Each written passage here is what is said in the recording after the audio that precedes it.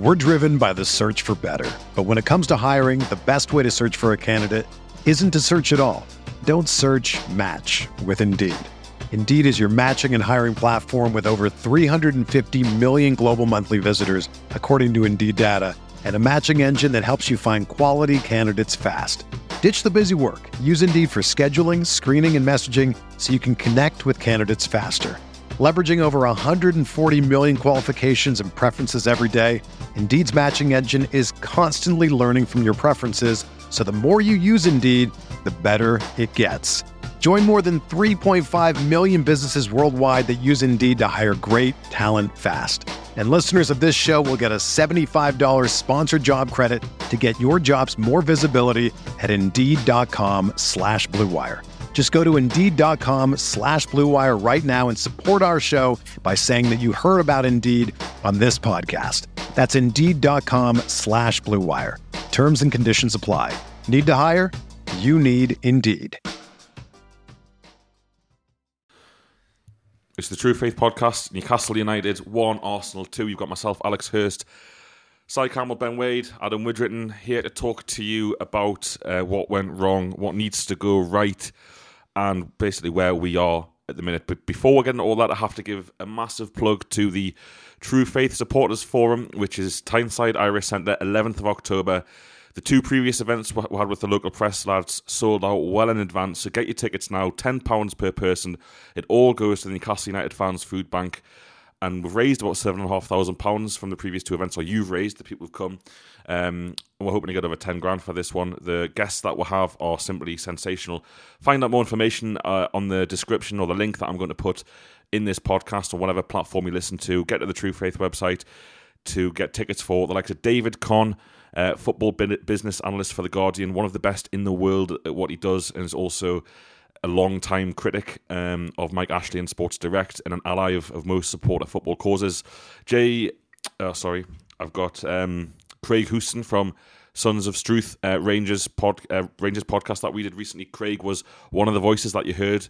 Massive listenership, about 13,000 people listen to that podcast alone. So this is your chance to hear Craig speak, ask him some questions, all that kind of stuff.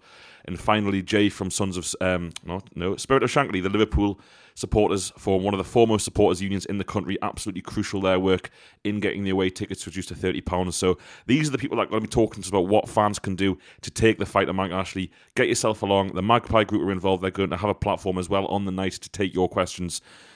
And that's it. Lads, Newcastle United beaten by Arsenal, and I'll start this one off. It was a really, really, really, really grim day. Nothing went right. That's harsh. The first half was all right, but as positive as I'm sure that we're going to try and be, Arsenal were just really bad, and it's like I feel more frustrated about this result than any other because, Spurs were unlucky. Chelsea, the referee, City are just a great team. I can't blame anyone. You know what? We're going to talk about injuries. We're going to talk about tactics. But it was just one of those days where I think the stadium was flat, the atmosphere was flat, and it was just a bad day for Newcastle United. I'm not really sure where we'll go from here. So you're looking at me, so we're going to come to you. You mentioned Spurs and Chelsea there as if they weren't as good as City. Like all three of those teams are far, far superior to us, and we matched them and took them really close.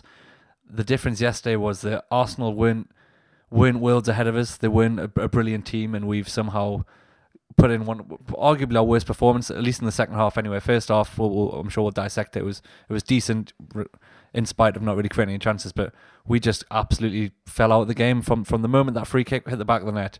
That game was over for us, and that is a worry, and that's really disappointing because, as you said, Arsenal had offered nothing up to that point. They weren't a good team, and we've suddenly collapsed at the hands of a team that would, that won't be anywhere near the top four. Yeah. This isn't me anti-Arsenal. Couldn't give a toss about Arsenal. Do what they fucking want for me. I'm not. This isn't me.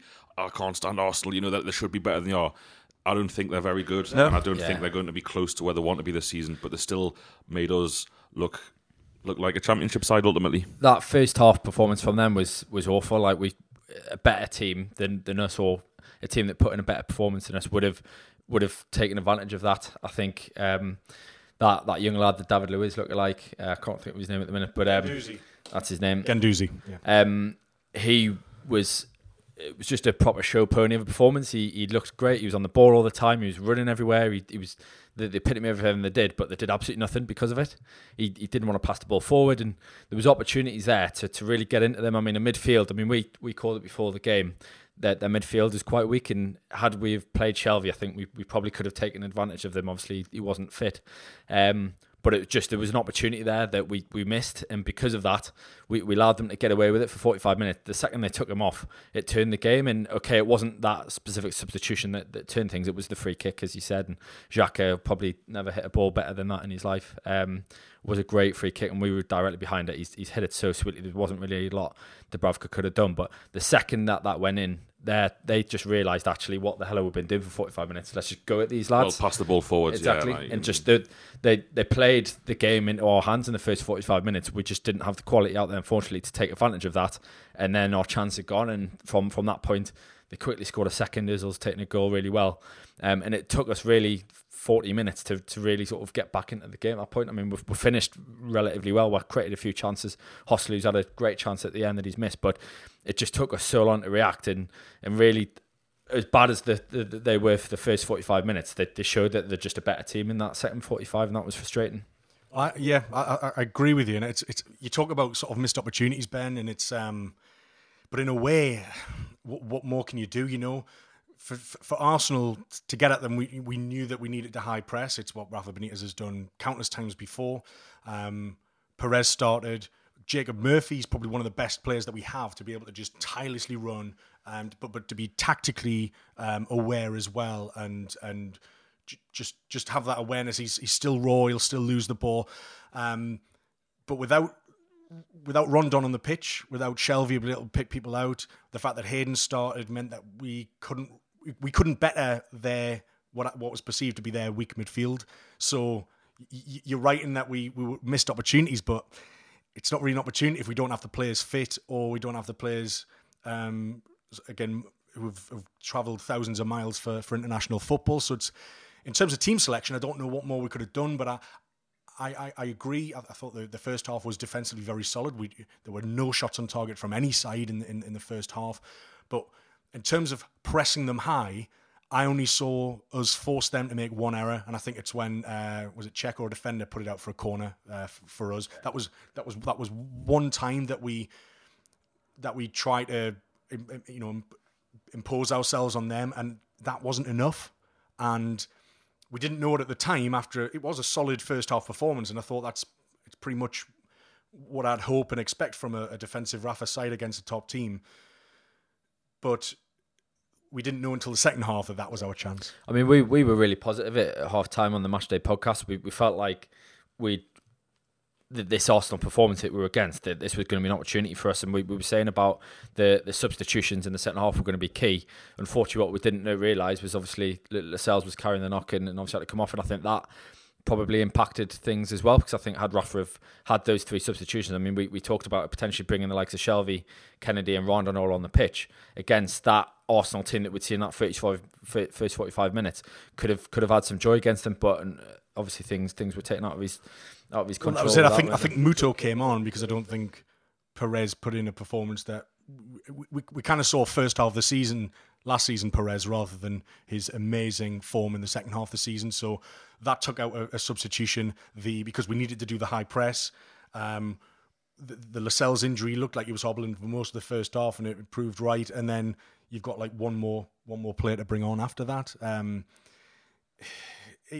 I just feel that had this fixture been a week later, you'd have likely had Shelvey, Kennedy, and Rondon starting that game, and it's a completely different game, and you get a completely different feel. And people saw that team sheet, and I was doing the match day pod when that team sheet came out. Everyone saw Hayden, and everyone groaned, and you saw Hossley's name, and you thought, yeah, I knew that was going to happen as well. And it doesn't fill you with confidence. And maybe, do you think that was a reason for a lot of people thinking the atmosphere was flat yesterday? Do you think that had a lot to do with it? Yeah, I think what Ben said. Yeah, at half time, I think everyone was pretty content. I mean, the atmosphere wasn't great for. I know Arsenal on a headline opponent anymore. People don't think of the Arsenal game like they do the Chelsea game, the Man U game, and you don't get that same buzz in the crowd, which is a shame because we need that this season. And Rafa will never stop banging on about how important the crowd can be. But what was so weird is how the second half just wasn't what anyone was expecting at all. Like I said, we were all talking about, well, get some of the subs on. We can probably take this to them here. We'll get some out of this game, and it was the absolute opposite. I mean, we're just as we're switching off the match data for the second half, the lads come out like, oh, what's going on here? There's a sub. And just nobody. I mean, you're a bit close to the pitch. He said, Lascelles, we had no idea. I had no idea he was carrying a knock. Quite funny because listeners might know, because I've said it before, I'm not with the lads in Block V at the minute because of an injury, so I'm front row of the Gallagher again. And it's quite nice to be taken out your comfort zone. And obviously, I stand with all of you lot, so we'll have broadly similar opinions on the game. But it's interesting that there's a son and a dad next to me that, again, I don't mean this disparaging, but they literally could not understand why taking the cells off. They were just like, what? Why would you take him off? And I had to say, it's so rude of me, and be like, he's probably injured. Like, it's like that. It's the same with on social media last night. People saying Rafa's got no excuse for just benching his two best players, and it's like John Joe Shelby's literally injured. Like Rafa said, he's carrying an injury. They're managing. They're trying. Kennedy's injured as well. Yeah, they're trying not to make him tear his thigh muscle.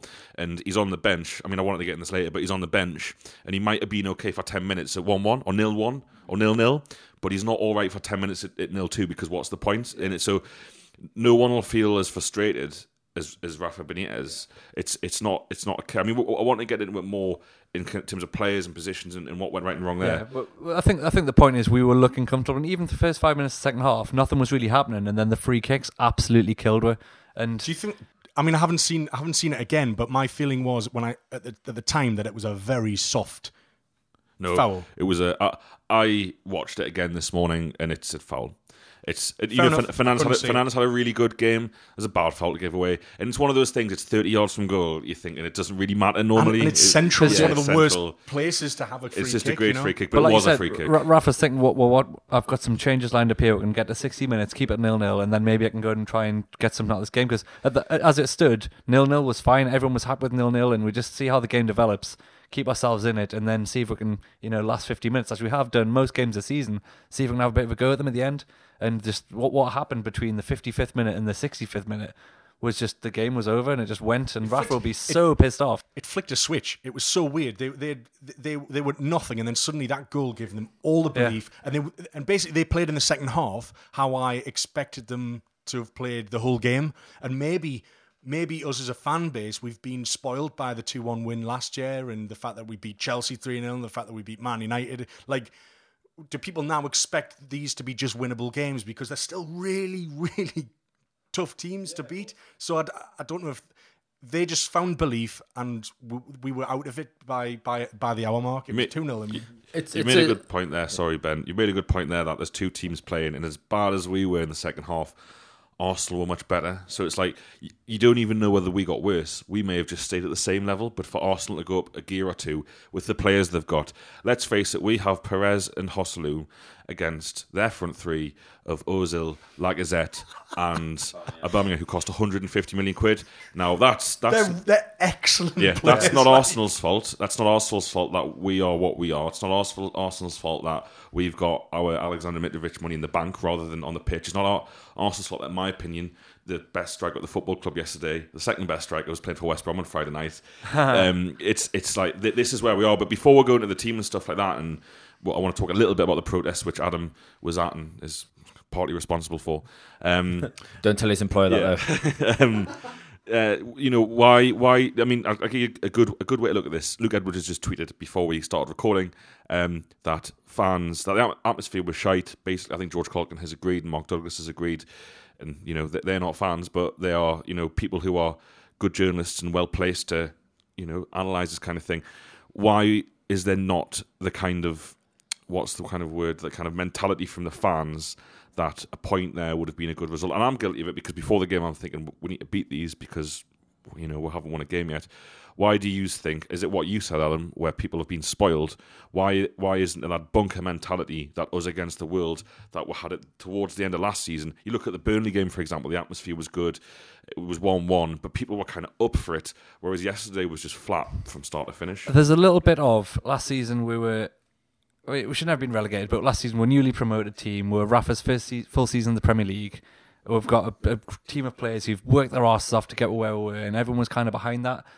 This season just wasn't meant to be that, and it's not Rafa or the players' fault, but nobody wanted to go through another full season of having to see us scraping for every point against every team and not be able to put in like positive, happy performances and enjoying the football, because Rafa doesn't want to have to do this either. None of the players want to have to go through all this, but I think you know what our fans are like. We've been through enough, and it's like this season was meant to be different. This is potentially Rafa's last year as it stands, and it was meant to be the one where at least we try and have a go and see if we can win something, but instead we've taken a massive backward step, and it's really hard to get yourself motivated to go through another season of that, and I can kind of appreciate that.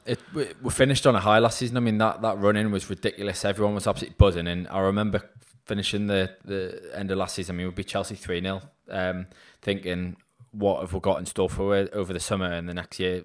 Naively, obviously knowing exactly what we're dealing with here, but I was encouraged and had a lot of excitement about what potentially Rafa could do if he got all the money that obviously we're talking about players leaving the club and what that would mean for the war chest, and just it hasn't materialised, and I think that's taken a lot of the wind out of people's sails, and it's the negativity that we've had over the summer has carried on to the pitch, and I think the just people are fed up, and that's why, because you go to games now just think, well, even if we do, like, it has to take supernatural performances from this team to beat the likes of Chelsea, Man City, and Man U, because they're so far and that's it. And we're not getting that, so people aren't getting that excitement. And unfortunately, you're right, it's not the players or the manager's fault, but equally, it's not really the fans' fault, because what is there to get excited about with the status that everything is at the minute? Yeah, and I think that's it. For me, it's threefold. I think, for a start, and George Colkin mentioned this earlier today, in the Championship, we had something to play for, and it was to win the league and get promoted. Last season, it was all about survival. In this season, it's just what are we actually aiming for? It's very difficult to aim for 10th, or do you know what I mean? Like, where's the passion? Where's the drive towards? What's the focus? What's the target? Yeah, what's the point of existing right now as Newcastle? What is our purpose? And it's very hard to see, and we're all scratching our heads at it and going to matches like that, thinking, what's the best we're hoping for here? A draw against Arsenal, but won 2 points after 5 games. It's just like so there's that. There's what Ben mentioned in terms of the lack of transfers and the lack of excitement and buzz around. You know, imagine we'd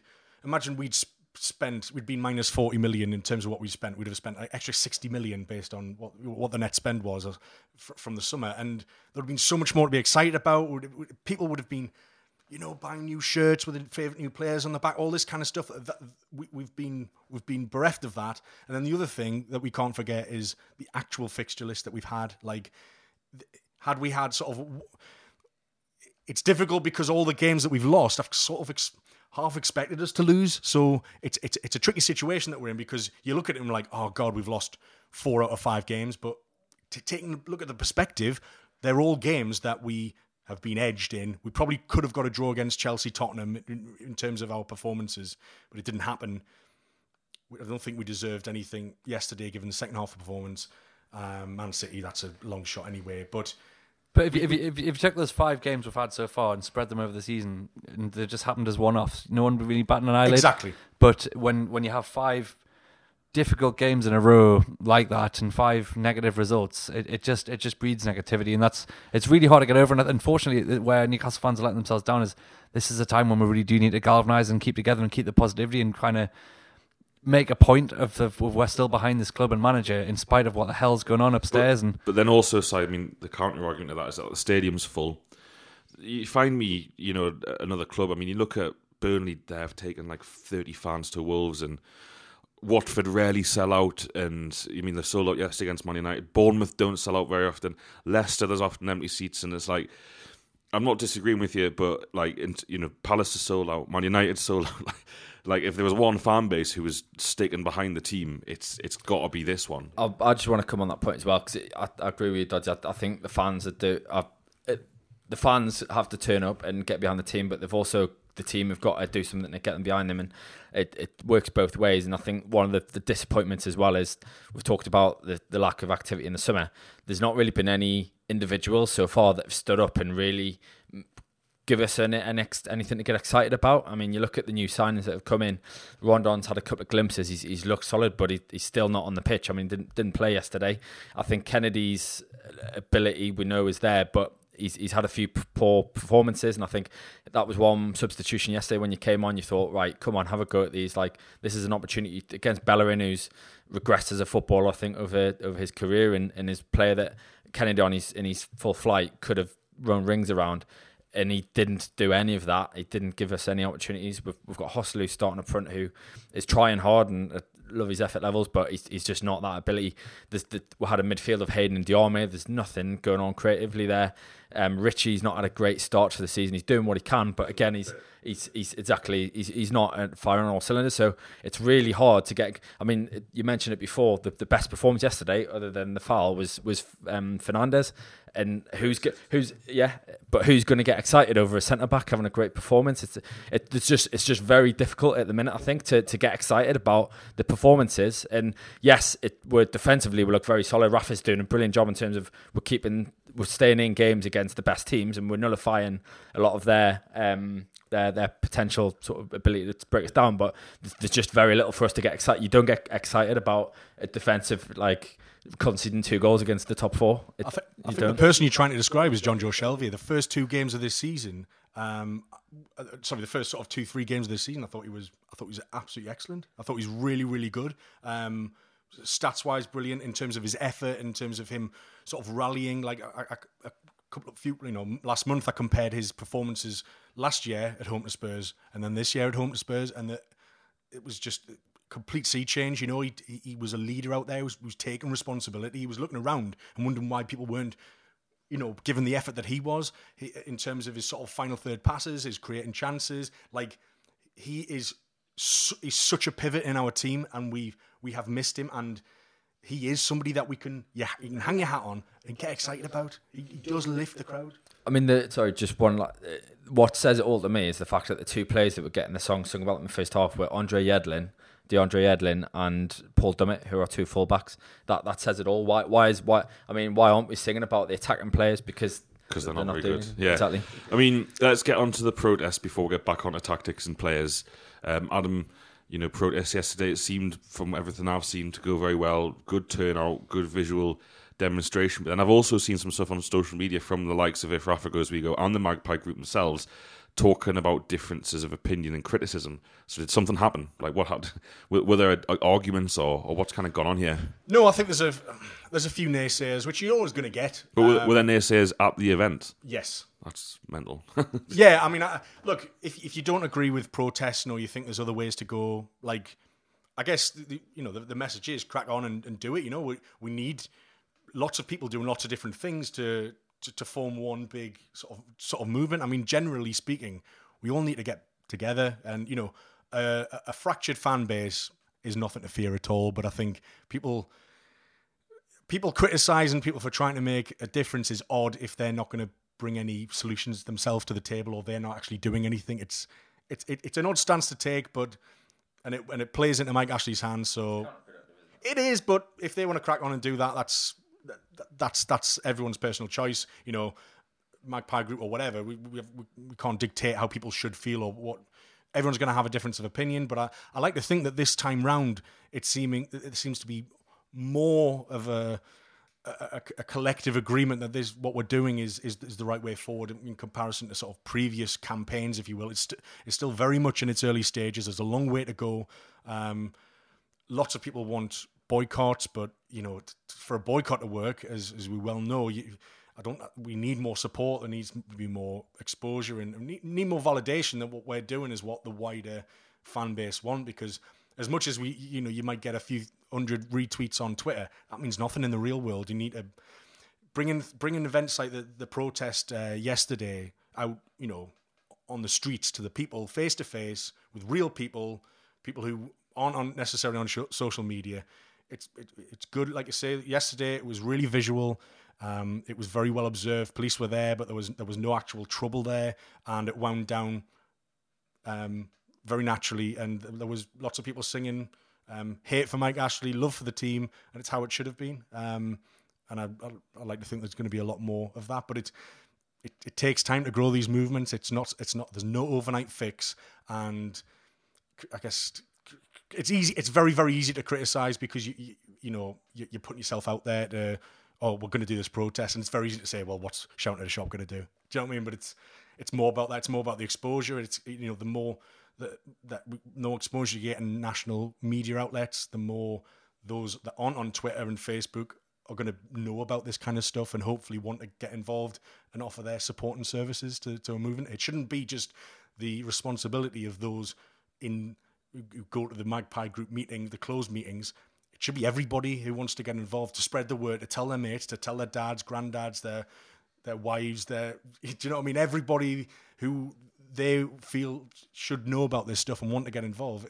It's everyone's responsibility to spread the word and to make this movement something worthwhile. One thing I would say, the more results we get like yesterday, the more people will start buying into it, because something's got to change. That the match yesterday takes you back to why those protests are taking place. I think people have been guilty of having slightly short memories in the last few weeks and getting on the back of the manager. There was a lot of groaning in the ground at what I've already described as players who aren't really that good, not doing very well at football. Like, that's the team we've been given with a world-class manager, and people shouldn't forget that. It's so important that we remember what the problem is here, and that's what these people are doing. That's what the protests are about. There's one huge problem at the club, and we've got enough people now to get together and try and do something about it. And anyone who wants to say that, to be a naysayer or to put that down or to sit and kind of shake their heads and go, oh, it's no point in doing that.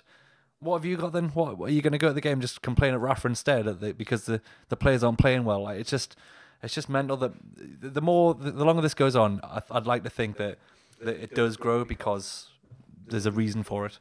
I mean, we've been guilty of that as well, though. I mean, I remember sitting here last season talking about how great these players were and loving every single one of them and thinking they were the best thing since sliced bread. And we can be guilty of that, but you get swept up in that. And I think it is one of those things where you just, when things are going great, everything's brilliant. But when things are going bad, then things look a hell of a lot worse. It's not that though. I mean, there are a good set of lads.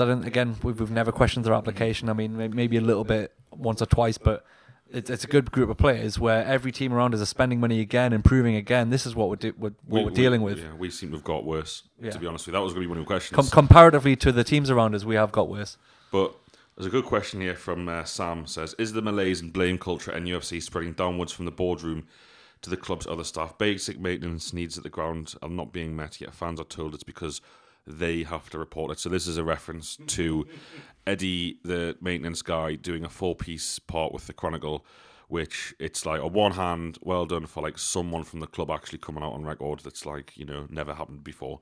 On the other hand, I think major issues with his answers, and if that's how he actually thinks that it's fans' jobs to report things, that's worrying. And also this idea that, well, the European rugby finals are coming, Ed Sheeran came, the stadium must be all right. Ed Sheeran's manager doesn't give a fuck whether there's EFL branding like on a concourse, and while it's not the biggest, most pressing issue at the football club, it's symbolic of how things are, of how people at the club, as Sam kind of implies, are kind of either breeding off the negativity from above, or it's a kind of set culture within the club that people just don't really care anymore, and it's the bare minimum culture. I mean, we must be clear, as a first team squad and a first team staff, in terms of investment, the bare minimum hasn't even been achieved. So they're even lower than that. But in terms of the people that work at the club, is this, like, for any views, is this a big deal, the way that the stadium seems to be crumbling?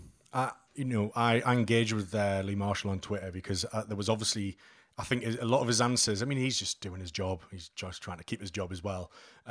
He doesn't want to be subordinate, and I'm sure Eddie doesn't either, and that's probably why you got the answers that you got.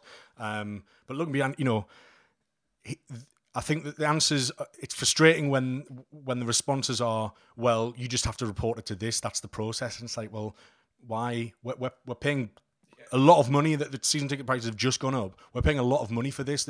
Can't we reasonably expect this to be included in the ticket price? Do you know what I mean? Like, just why is there suddenly this suggestion of austerity and big society that everyone needs to muck in together to make this work? It's like, and Lee Marshall was saying, well, I've met the maintenance team and they do a really good job. And do you know what it is? It's not their fault. I don't doubt their effort. I don't doubt any effort of the maintenance team. But surely if they put in that much effort and the stadium still looks like it does and everyone's picking up on stuff, Does that not tell you that there's a lack of investment and they need some bloody help? Like, but he doesn't. He couldn't answer back to that because. Yeah, it's not. It's above his pay grade. It's skeleton staff. Listen to paying customers. Don't just dismiss what paying customers are telling you. If it's one or two, yeah, it's just a couple of whingers. If it's like a couple of hundred people saying the same thing on social media, like maybe the business needs to look at its paying customers and accept that it's something that needs to be addressed with actual conviction. The answers are laughable, and like Lee Charnley's PR piece that came out at the end of last in May or June, whatever. He did a kind of day with the local press. There are no counter questions. There's questions put to them in print, and then the answers given, and then for what I presume the Chronicle can't and isn't allowed to then say, hang on a second, and then come in with another question. It's just left. So when Eddie says that Mike Ashley and the club have got big plans for the training ground, someone should be able to go and say, hang on there, Mike Ashley was in print recently saying that the training ground doesn't need any improvement because the team finished 10th, which is a laughable argument anyway. But ignoring that, it just seems it's more kind of North Korean PR from the club. And you say that Lee Marshall's doing his best, and I'm sure he is, but this idea that we're wrong, or the people who are reporting these things are wrong because the lads are doing their best, well, I think the team are doing their best and we're still shit. Like, that's kind of so to answer Sam's original question, I think there's not a bad point here where there seems to be this collective mentality. Well, we're doing our best. Well, sometimes maybe your best isn't good enough. If that's your best, if that is your best, if that's the best Newcastle United can do is to have the stadium in the state it's in, then I'd suggest that your best isn't good enough, and there's systematically something wrong within your institution and organisation. Let's not forget that this season alone, Newcastle United will record a record turnover. In its entire existence as a football club, it will have more disposable income to spend. The wage bill won't have gone up significantly. We'll likely have £80 million wage bill-ish, and £160 to £70 million turnover, and they're saying that they're doing their best. Had we spent net £40 million this summer, and people say, oh, there's some mould in the corner there, and that post hasn't been changed in 3 years, the club could turn around and say, well, we bought you a £20 million striker, so that's where the money went. But when you don't do either, you don't buy players or you upkeep the stadium, then paying customers can reasonably expect, like, what are you doing? Where's the money? What are you actually investing it in? Because that needs investment, and nothing's getting done. So I think had we got the squad that we hoped for and the transfers that we wanted, people would be blind to the stadium deficiencies. But here we are. It's really sad, isn't it? St James's Park, when I first had my season ticket in 2002, was the second biggest stadium in the country. You had so much pride in it. Apart from Old Trafford, St James's Park was the next best stadium that we had, and it's fifth or sixth now. You got to remember that at the last fans forum, Lee Charnley, whoever answered the question, said that we weren't going to extend the stadium because the tickets against bottom of the league West Brom sold out. The ground sold out despite West Brom not bringing any fans, but didn't sell out fast enough. That's the mentality that you're dealing with. They don't know what they have. They think that what we provide as a fan base is normal. They think this is the bar, and it's not. Like we mentioned before, try being Bournemouth chairman, try being Leicester chairman, or all these things, and they would kill for our support. They would absolutely kill for it. But I think everyone listening, we haven't said anything new here or anything that anyone doesn't know already, so we may as well move on. Si, quite often on social media, and if you're speaking to people that say Rafa shouldn't be beyond criticism, normally followed by a criticism. Do you think he actually is beyond criticism? Because I'm not sure that he is. Let's address the team selection. How can he pick Isaac Hayden, considering Isaac Hayden both told the local press away from the club, fed to the local media, or his agent did, that he wanted to fuck off in the summer, and B, he put in a performance at Cardiff that can only be described as dirge. He put in another one of those performances, didn't he? Yeah, it's a funny one, and you know what? The team selection baffled a lot of people. What I would say is, he's not immune to criticism. He will make mistakes, and he's quite open about that. I know we tend to strongly veer on the side of there's always a reason behind what he's doing, and he always, to be honest to him, the reason I give him so much credit is because he answers these questions. If people people have been laying into him for his substitutions, for his lineup, for all this stuff before the game, and we always ask the question like, well, if Shelvey, Rondon, and Kennedy can be on the bench, they must be fit enough to start a game. If they're not, then should they even be on the bench? It's a fair question. And do we have a choice? Yeah. And, who else do you put on the bench? That's why. So in a normal circumstance, if we had a full squad of other players who should be there, who can Victor play. Fernandez, Sean Longstaff. Yeah, it's just getting ridiculous. But Rafa came out and addressed it. He addressed the fact that Shelvey wasn't quite fit enough. He addressed the fact that Lascelles wasn't fit, but he just went with him because they took some gambles. He addressed the fact that Richie wasn't fit enough, but we played him because he looked like he was going to do all right. He thought he was going to be okay. Kennedy's just easy off the back of a little bit of a bad run. He's been getting some flack. Why not give Murphy a go against Bellerin? We decided that was not a bad idea. We get him behind Bellerin, but he addressed all these things. He answered the questions, and he doesn't just hide behind the fact that you don't know what you're talking about. He wants to explain. He wants people to understand his decisions, and I always appreciate that. I was just going to say it was pretty deflating. I mean, I remember we recording the match day when the team came out, and we all were really positive about what an opportunity this might be. We talked about how Arsenal have looked so far this season, and this was probably going to be our best opportunity of taking one of the scalps in the top six. And that team selection came out, and it was just And it's interesting because we didn't play 5 at the back, which is what a lot of people are worried about. But when you could play 3 at the back, 2 at the back, 1 at the back. When your midfield 2 is what it was, I'm going to criticise here, and I agree with everything that you say, Si. Rondon and Key, okay, they've been across the world, and they're fine. And I understand. We all know because we've been doing this podcast, and like you people listen, we pay attention to these things. Rafa at the international break, he likes the lads who are with him on the training ground day in, day out. It doesn't matter how good you are. I mean, it does matter how good you are. It more matters how bad the players are behind you. So the likes of Yedlin will always get in. It didn't used to, but now, because he has no competition for his place, he'll always come back. No matter where he's been, he'll always get in. So that kind of bothers me a little bit. So Manquillo's on the bench yesterday and he doesn't start, but Yedlin starts. So Yedlin can go to the USA, play 2 games and come back and get a game.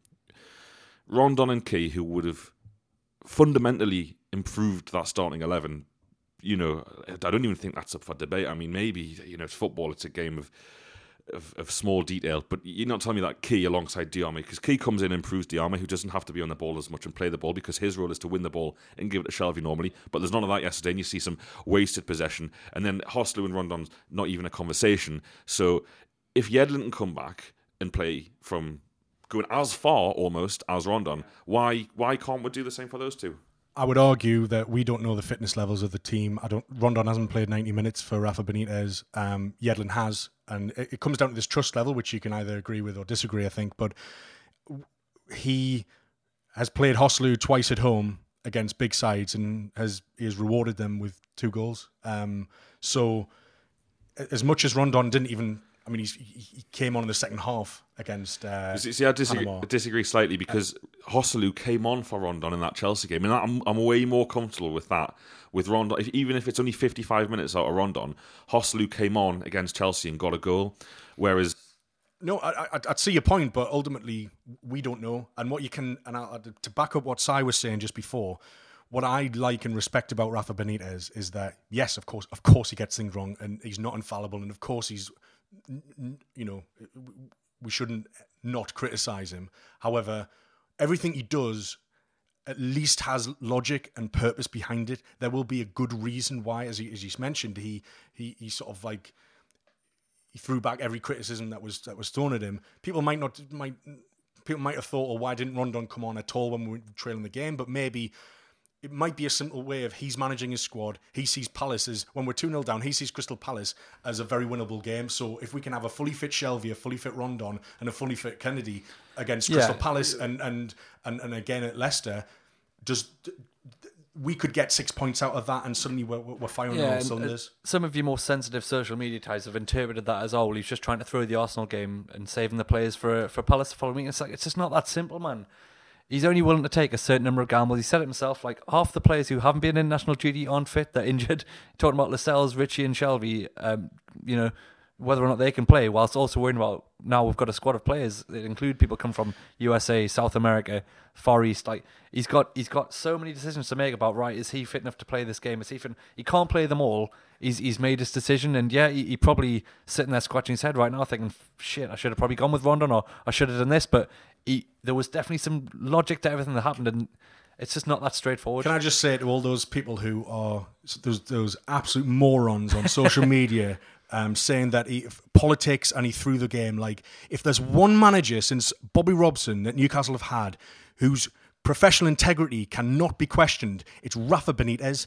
It is an absolute dishonour and disrespect to a man who has achieved so much in the game to even suggest that he would go out to intentionally lose a game to prove a point. It is absolute bollocks, and I just want to shut it down there. It's fucking ridiculous. I think there's a few other things you have to consider. I mean, you look how important Shelvey is, and we've already discussed it already.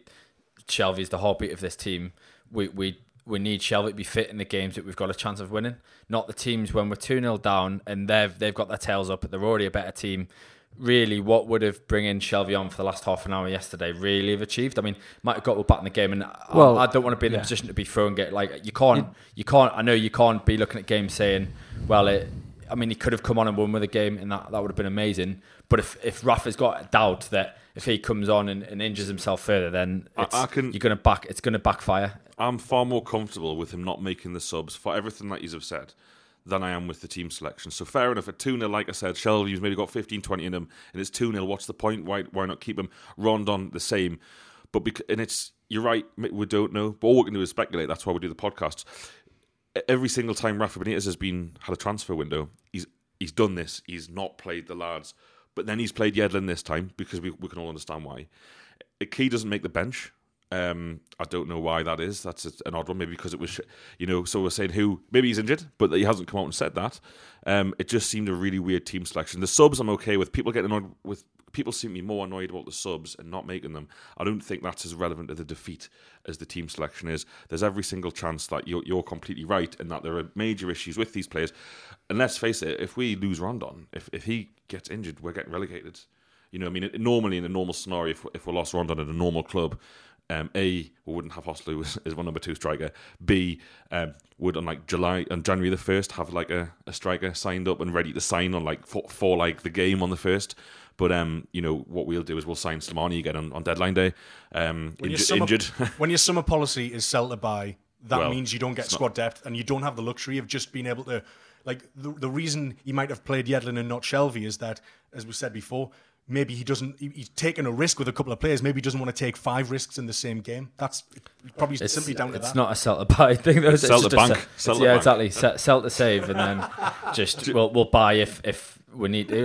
If shit hits the fan and we'll have to crack on because we've been going 40 minutes. I want to talk about Jose Perez in a second, but this conspiracy, or very small conspiracy amongst a group of weirdos about Rafa throwing the game, reminds me of my favourite ever Newcastle conspiracy, which is a game I was at when we won 2-0 at Man City, and Pardew basically put out a hilarious team, like Adam Armstrong when he was 15, Gabriel Obertan, Aarons, who was just a total punt, Ryan Taylor played centre mid, I think. It was just a hilarious game, and we won 2-0, and people in the aftermath said basically the one game Pardew genuinely tried to throw, he ended up winning 2-0 live on television at the Champions at the time, in a team that had Aguero, Silva, Toure, all the lads playing for Man City.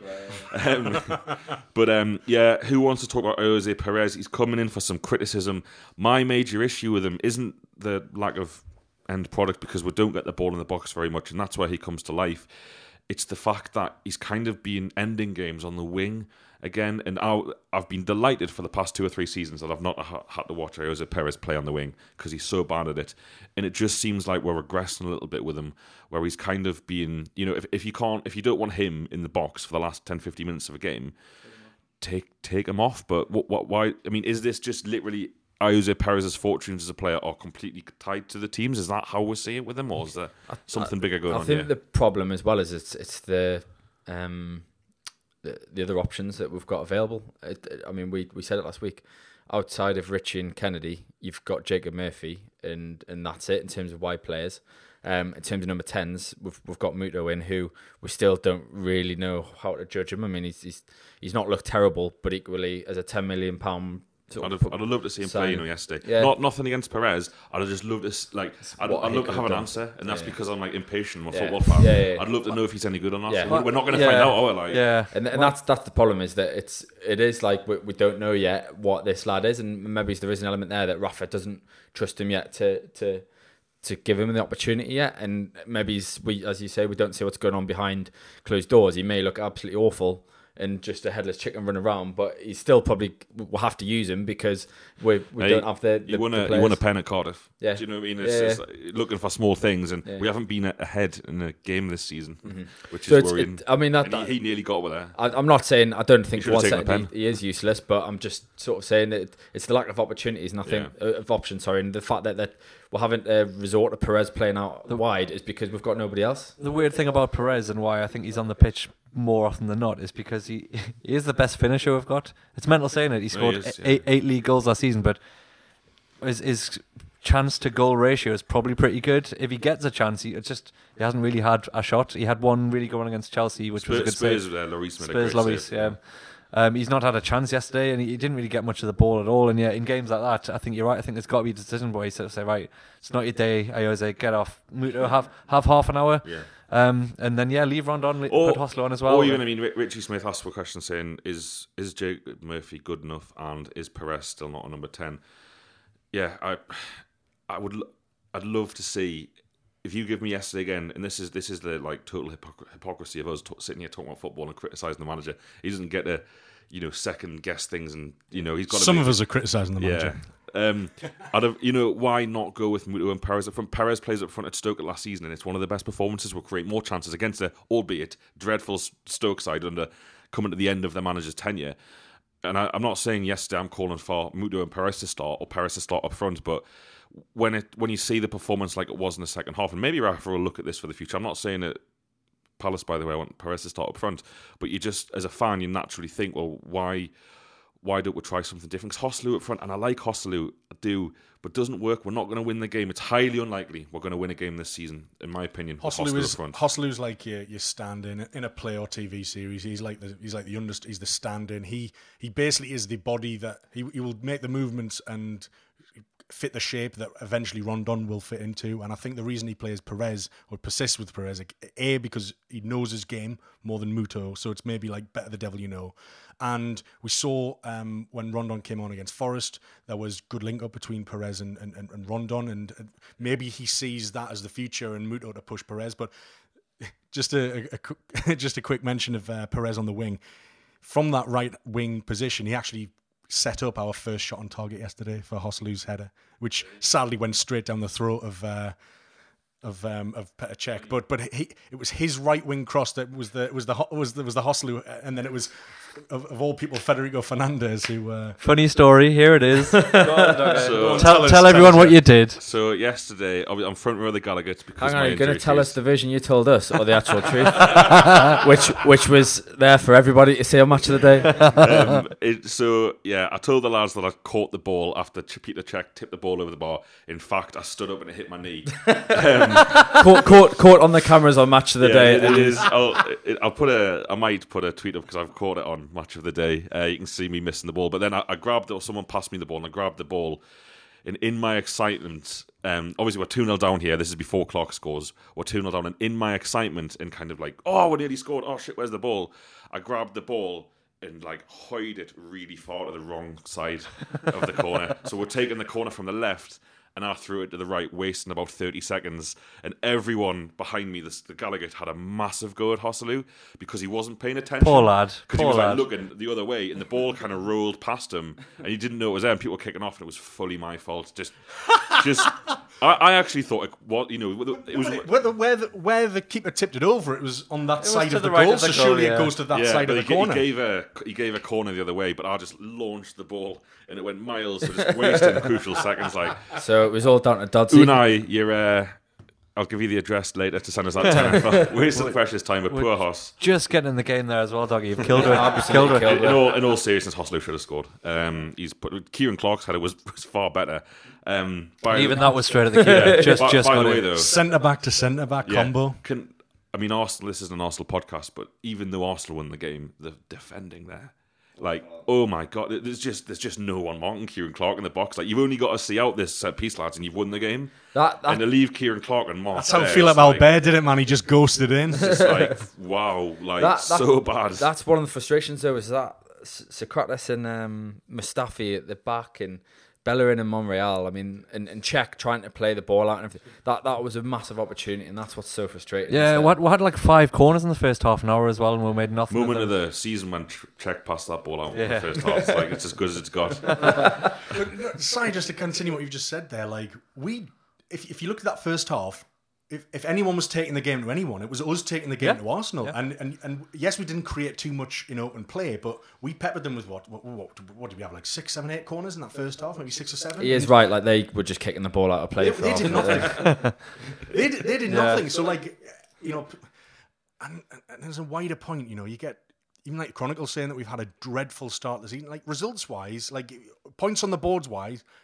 Yeah, but if you look at context of who we've played, how we've played, and how close we've come to getting a couple of points against decent, like reasonable teams, surely Newcastle and Ashley have seen far more dreadful starts to a season. Like, do you know what I mean? Is this an argument for Hayden and Diarmid to remain in the centre mid? I've got a good one for you on that. I totally agree. And these people on social media saying, "Fuck's sake, worst start at home for 50 years."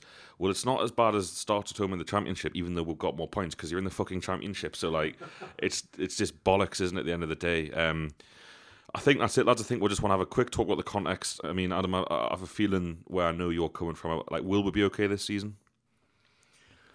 I think we need our full strength side fit, and we'll know then. It's too early to say, but I am less panicked about what's happened the last 5 games than a lot of people are.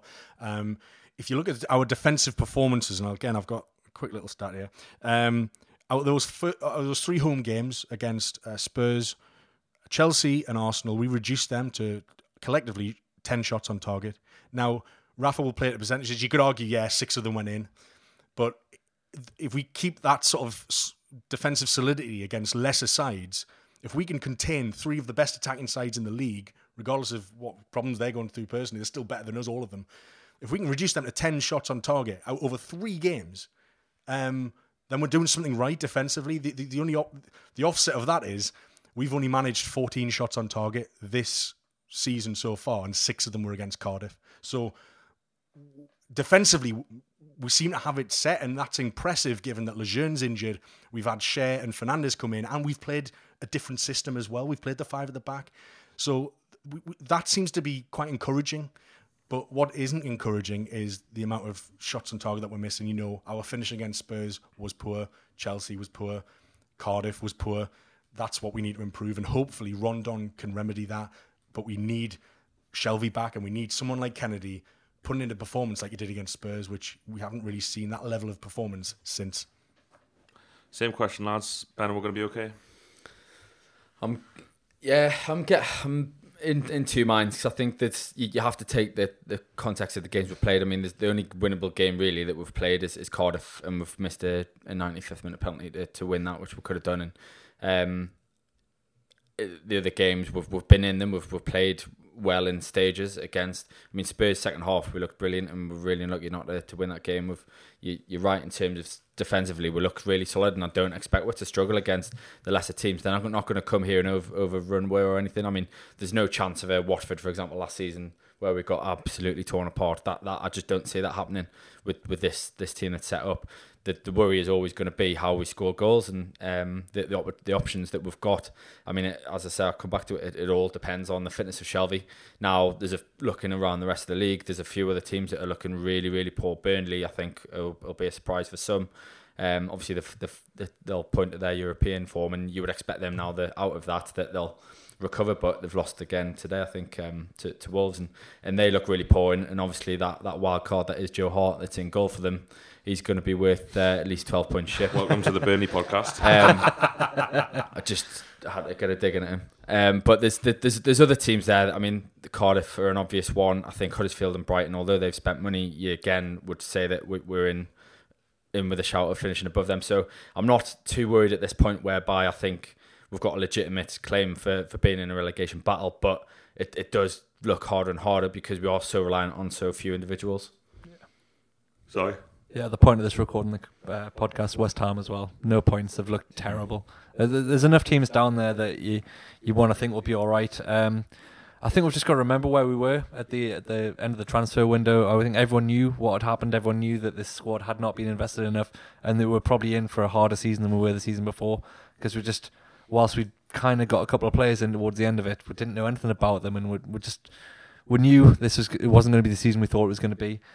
We also knew from that point, looking at the fixture list, that we would be where we are now, 1 or 2 points. I think we knew we'd be lucky to have won any of those games. Cardiff away being the one, but that's a newly promoted Premier League team in their first home match. Not the best time to play them at all. So in context, the fact that we've come away with a draw and a 2-1 defeat to all of the top 6 teams that we've played, you've got to think that over the course of the season we'll get a bit of luck, and we'll see some of those games where we should have got a point or maybe 3. And we've said it last season. We said it during Rafa's run up to Christmas. Was it 9 defeats in a row? 8 to 9 defeats in a row. We've been through it before. We know that he can sort it out, and we've yet to see our full best 11 out. We've yet to have Shelby, Lascelles, Rondon all fit in the same team. You've got to think once we can get them out, there'll be 3 points. They'll be winning games. If someone had said to me at the start of the season that we're going to lose against Spurs, Chelsea, Man City, and Arsenal, you'd probably think, yeah, that's. But if you're going to lose those 4 games, how would you prefer to lose them? Well, I'd quite like to score at least, and I'd quite like to be in the game and not get humped 4-0 in any of them. And actually, we've sort of people criticise me for saying this, but I think they were all good defeats, or most of them have been good defeats. I thought yesterday was, bar the first half was meh. But I think largely those 4 games have been the best defeats that you could kind of hope for if you're going to lose the game. We've scored, and we've taken it right to the wire in a couple of the games. So what do you want, like? I'll be a little bit more negative. I still think we'll stay up, but it's all dependent on fitness. And we were lucky last season we didn't lose anyone for a full season, did we? Lejeune's already out. And if you were to lose Shelby are, Lascelles is massively important, but we are good defensively even without him. But I still think he's huge. But if you were to lose Shelby or Rondon for any prolonged period of time, I'd say would really struggle. The issue is, we literally took the piss in January, signed a lad from Chelsea on loan who couldn't get on the bench, who worked out really well, signed Sparta Prague's reserve goalkeeper who worked out really well, and those 2 signings kind of made the difference. If we take the same piss-take gambles this time and don't spend any money, then I think we might get relegated. But enough of that. We'll go to Palace, we'll go to Leicester. This is the beautiful thing about this game of ours.